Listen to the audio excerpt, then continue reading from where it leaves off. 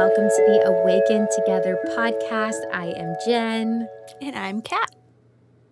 And today we are going to be talking about the holidays and finding mindfulness through it all.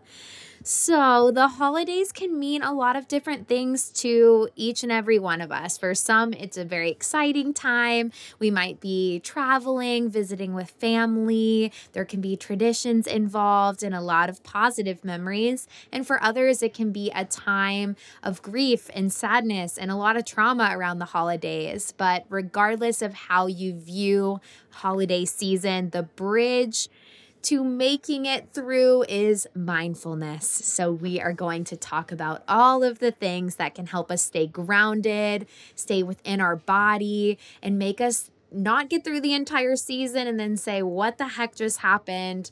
I don't even hardly remember what I just even went through, which is where a lot of us end up in January when we just finished holiday season. So I wanted to share first thing first is I really do believe, especially as I've educated myself more on the neurodivergent brain and just the nervous system in general, that a lot of the reason we barely make it through holiday season is because we go through high levels of overstimulation. So overstimulation is our nervous system just staying in that stress mode, that overexcited mode. It doesn't always look like actual stress. It can also look and appear like a heavy levels of excitement, but with a giant uptick of the nervous system, the stress system, also comes a deep and heavy crash. And I think we all have experienced that probably in one way or the other. So there's so much excess tied with the holiday season. We see excess in food, excess in how we decorate, and there's just a lot more in our visual field everywhere we go. And there's also just this excess in giving food, making food, taking food, excess in giving gifts, receiving gifts. It's so much different than our regular routine that it is a lot for our minds to take in. That's right. Yeah, it's a lot. Like, holiday season just equals excess, overstimulation, right? And I mean, I know that I've already started seeing things in CVS, in the grocery store, online, catering to Christmas and the holidays, and it's still like a month and a half away. But we hope that this episode's pretty timely with Thanksgiving just around the corner, and then we're really officially in it. We're in deep. So hopefully this gives us some prep time to kind of take a look at like systematically how we're advertised to, so that we can bring this state of awareness and kind of slow things down when we're in it, to find that mindfulness and stay in the present moment while being rooted and grounded, so that we can take in all the good and leave all that doesn't serve us aside. So systematically, like thinking about the stores and the advertisements, we are being shown flashy decorations, things that are meant to get you excited. All of the scents, all of the flavors, like cinnamon buns in the oven and turkey and gravy and mashed potatoes. They invoke a feeling within us, right?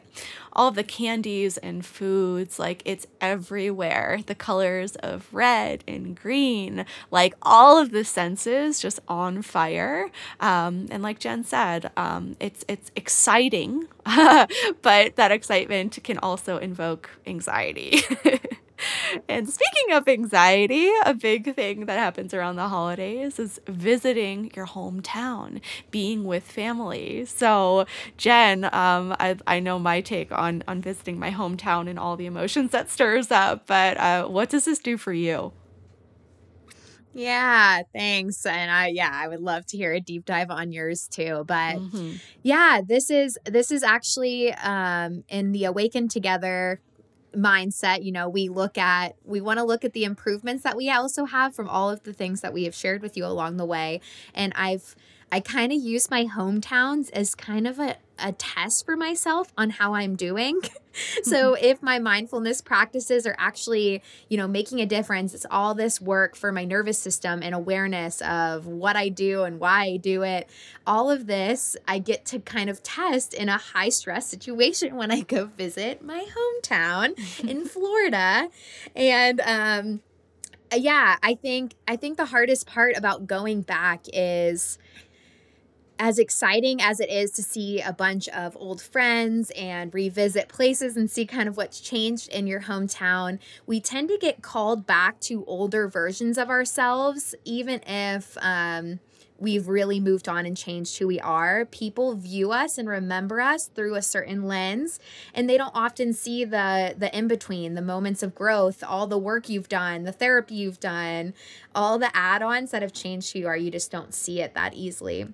And so when I go back to visit, I mean, I have a lot of different beliefs than I did when I first left. So I'm presenting completely different to the people that have known me one way. And I think I watch myself and I tend to want to go back to older versions of myself, but I've also seen the improvement of that over the years, that instead of withholding and showing up a little less authentically, I've kind of said, I'm going to do it anyway. It's a boundary for me to not withhold, and then not to just try to make others comfortable and people please just to make it a little bit easier. So I've shared a lot more these last several years of visiting what I'm into, what I do in my day-to-day life and what it looks like. And if people give me that face after, then they give me that face after. And I just have to accept it. I think me and my family think very differently these days. And I think they get very worried about the path I'm on often, because it's very different than what it looked like and how I was raised. But I know how I feel and that I'm very happy. And because I've been able to really fully integrate that, I think I can hold off a little bit of the anxiety, inner anger, all the real intense triggers that I used to feel. I can actually see a pretty big difference in that. Although I also do a lot of homework while I'm there to kind of keep myself from having an overstimulation, stress mode, trigger mode. So I tend to, add in space and time, even if it's get a hotel for a night, in the middle of my visit so that I can recharge for a second. Those are the little things that I've started adding in that can make a difference. So what about you, Kat? I love those boundaries. It's so awesome. And everything you shared, I'm like, yup, me too. Like, we're so alike in that way. And I think a lot of what you said, it boils down to me to permission to show up as this current version of you. And I love how you said that so well. And it's a big thing that I've noticed, that that's how I'm able to feel like myself when I go back, because it can be a lot. It can be really heavy. Certain areas, even in my hometown, trigger old memories that make me go back to that place. Like a little bit of PTSD, I think, of like, whoa, what happened there? I was just immediately taken back to 15 years ago, my dark cat days, where I didn't really like myself and I didn't really like how life felt. So it can be very triggering to go back to those areas and just have a lot of stuff stirred up. When now, all of the work I've done has gotten me to this awesome place where I feel very healed, but I still know that a lot of family members don't fully understand all of that journey and this lifestyle that I live now, which to me is so beautiful and spacious and full of love. I've had a lot of people in my family, extended family, unfollow me on social media because of what I talk about and what I preach, because it is just so vastly different. So permission to still show up as this version of you as you are now, because everything that you've become has happened this way for a reason, and it's beautiful, the transformation that has happened. So we've grown throughout the years, and reminding ourselves of that, I think, is a big part of the journey. So thinking about that, mindfulness is the answer to overstimulation, right? You said it before. So we have a few tools to share with you all of in those times when maybe you are traveling and you're with family or just holidays in general and you're feeling a bit overstimulated. Tools that you can come to in those times. So chances are you might be rushing around a lot. We have a lot put on our calendars around the holidays. So, sitting down for meditation might feel extra tricky. And we know that it's all the more important to sit down and meditate when you feel like you don't have time for it. But I know sometimes it just feels impossible. When you have so much raciness, so much vata, pulling on our last episode, going on in your life to just go into that kapha mode, it can feel like a lot. So here are some tips. Instead of multitasking, try doing one thing at a time. Find mindfulness in your everyday tasks, things that you don't have to add into your life, like carving out space for, things that you're already doing. So, like brushing your teeth, or folding laundry, or washing the dishes, or driving somewhere, things that normally seem mindless. Notice your sensations within them. How does it feel to be washing the dishes? How does it look? What kind of bubbles do you see? How does it smell? What does the smell of your soap smell like? Taste. Maybe you have a taste in your mouth from something you ate before. How does it sound? Maybe some squishes. So that's what I mean by bringing awareness back and mindfulness to your everyday actions. And thinking about, can you allow yourself to get so fully into the experience that it even becomes enjoyable, even for just a second, doing your everyday chores? So that is one tool. Anything to add on that, Jen? Yeah, I love that. And me and Kat are very obsessed with sensory play and sensations in general. But that it really is what meditation is it's honing in on the senses and your internal state. I think so much we see this envisionment of stillness and complete silence, and that takes a lot of training to have more moments of that. A lot of it for me is just honing in on one of my senses at a time. And I absolutely love to go outside. Even if it's cold out, I'll grab extra layers, extra blankets, because nature has such a beautiful sensory input that you can get from it. So going outside, sitting in a chair, or laying out even somewhere. I love taking my yoga mat and laying out if I have like a patio I can go out onto, and just taking in the sky, setting myself I love to do like 3 to 5 minutes of just focusing on visual. So focusing on what I see in front of me, and then bringing awareness to what I hear, closing my eyes, listening to the sounds of nature, which are always very calming. If you did a sensory meditation in the middle of your house, it might not be so relaxing as it can be outside. Then noticing what I smell, and then noticing what I'm feeling. So feeling the earth supporting underneath me, or bringing my hands down and creating some form of grounding. If it's not freezing, I love taking my shoes off and putting them outside. I also love cold months. So it's my vata. But yeah, I think nature gives us such a beautiful sensory scene. So I do think in the middle of the chaos, going outside and just pausing for a second, even going to do a shorter version of that could be something that you could do in the very middle of the chaos, and just say, hold on, just give me a second. You are not obligated to show up and be there for every single person on 100%.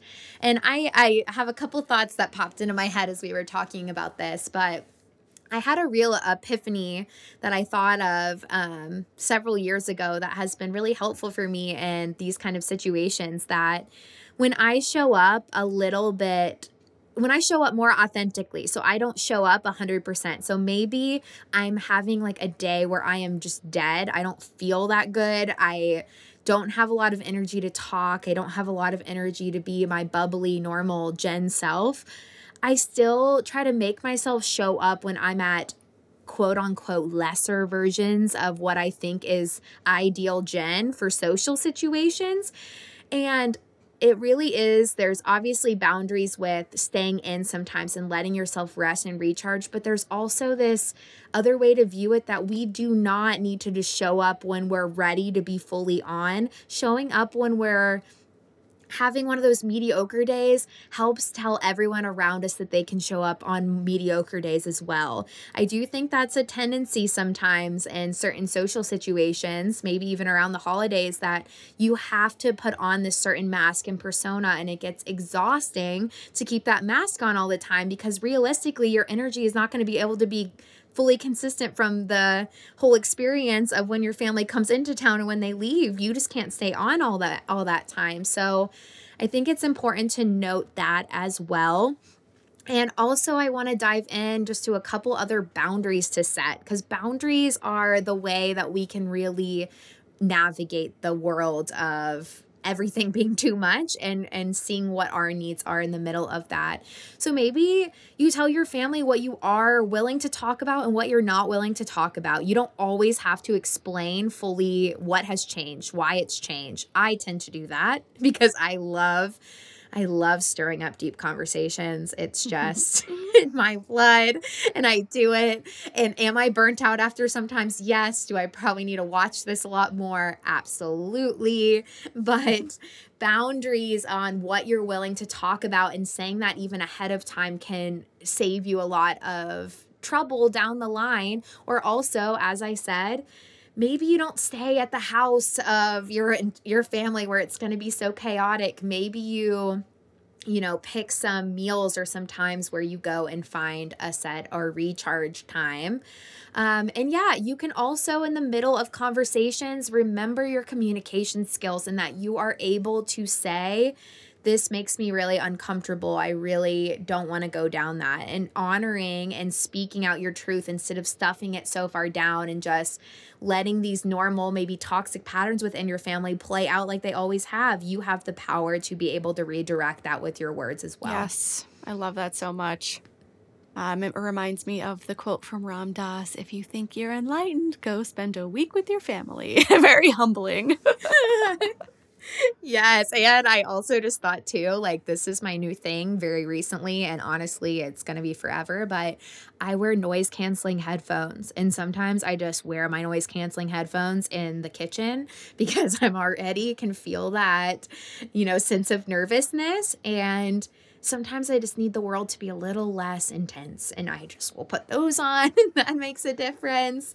I do my yoga at least 3 times a week. That's been a huge mindful tool for me to go back to, and I really try to do any version of yoga, even if it's 2 postures, 10 breaths, 3 times a week in the middle of chaos as well. Definitely. It's so important. Moving your body on vacation is like underrated, I think. It's something that easily gets kind of pushed into the back burner when you get super busy with things, but this is important for so many reasons. One, it's alone time, if you can get that alone time, or if family will move with you, like, hey, that's great for everybody. You can kind of inspire people to make a healthy choice, right?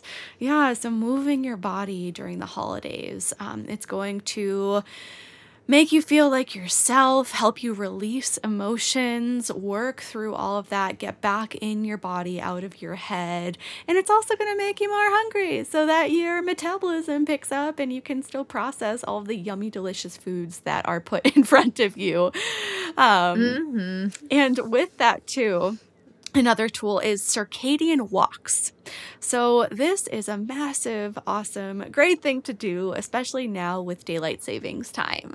We have less daylight happening, and so it's all the more important to still wake up early. And sometimes with that shift, if before the time change you were waking up at 8 o'clock, your body isn't going to know the difference if you wake up at 7 now. One of my clients, I was talking with her this morning, and she was saying that it's actually worked out in her favor because she set her alarm for 7. She used to wake up at 8, and now she's up an hour earlier, but her body doesn't feel the difference. It doesn't feel tired.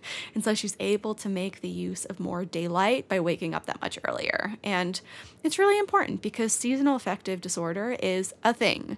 Whether you think you are affected by it or not, we are all affected so deeply by the sun's rays.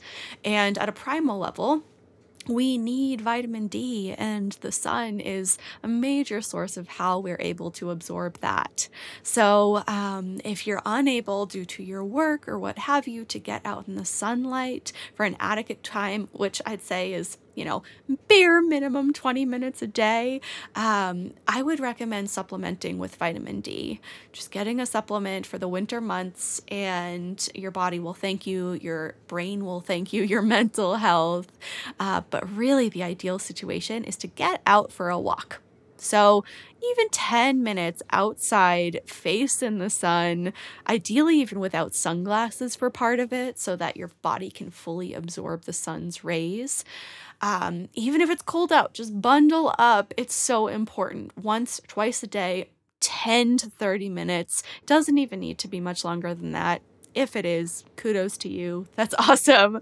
But breathing in the fresh air, we are meant to be in nature. We are meant to be outside. And hey, the city is nature too. You're still going to be outside. So take a stroll around the block and just feel the benefits that come to you from that. Awesome. Thank you, Kat. Yeah, and I think another important thing to remember is the first time you are triggered with your family, you notice that a conversation is getting you heated, or you're feeling that feeling like you feel deeply hurt. I ask for a few minutes to myself, and I go and I put my hands on my body and I try to feel where I am feeling that sense of being triggered. Do I feel it in my stomach, that tightening in my stomach? Do I feel it in my shoulders? Am I keeping my shoulders held way up? Where am I storing that tension and anxiety in my body? And what I've noticed is becoming aware of it after has started helping me notice it before it even happens. So if I'm in the middle of a conversation, I might mentally feel fine, but I start noticing those signs in my body before my mind even catches up to my body. And so noticing those things can help you dismiss yourself or end the conversation, or keep yourself from getting to that point where you're so triggered that then at that point it's already going to become very hard to not deflect or say something you didn't mean. This is another really important thing to get good at, is noticing and developing that relationship with your senses and your inner body, to where that can be your guiding compass as well as you move through more chaotic times of the holidays. That is such a wonderful tip, Jen, and such an amazing tool. We all need that self-regulation, and the mind-body connection is a fantastic way of just helping us realize when we're in that time of maybe fight or flight, being triggered, about to snap, and just kind of reel it in. Be like, okay, this is happening. Awareness, calm down. Yeah. Well, this is awesome, Kat. I hope you have an amazing holiday season, and you notice your triggers, and you do your self-love, and you do all the things to enjoy every bit of it. Happy Thanksgiving, everybody. We're so grateful for you. Yes, thank you. Bye, Kat.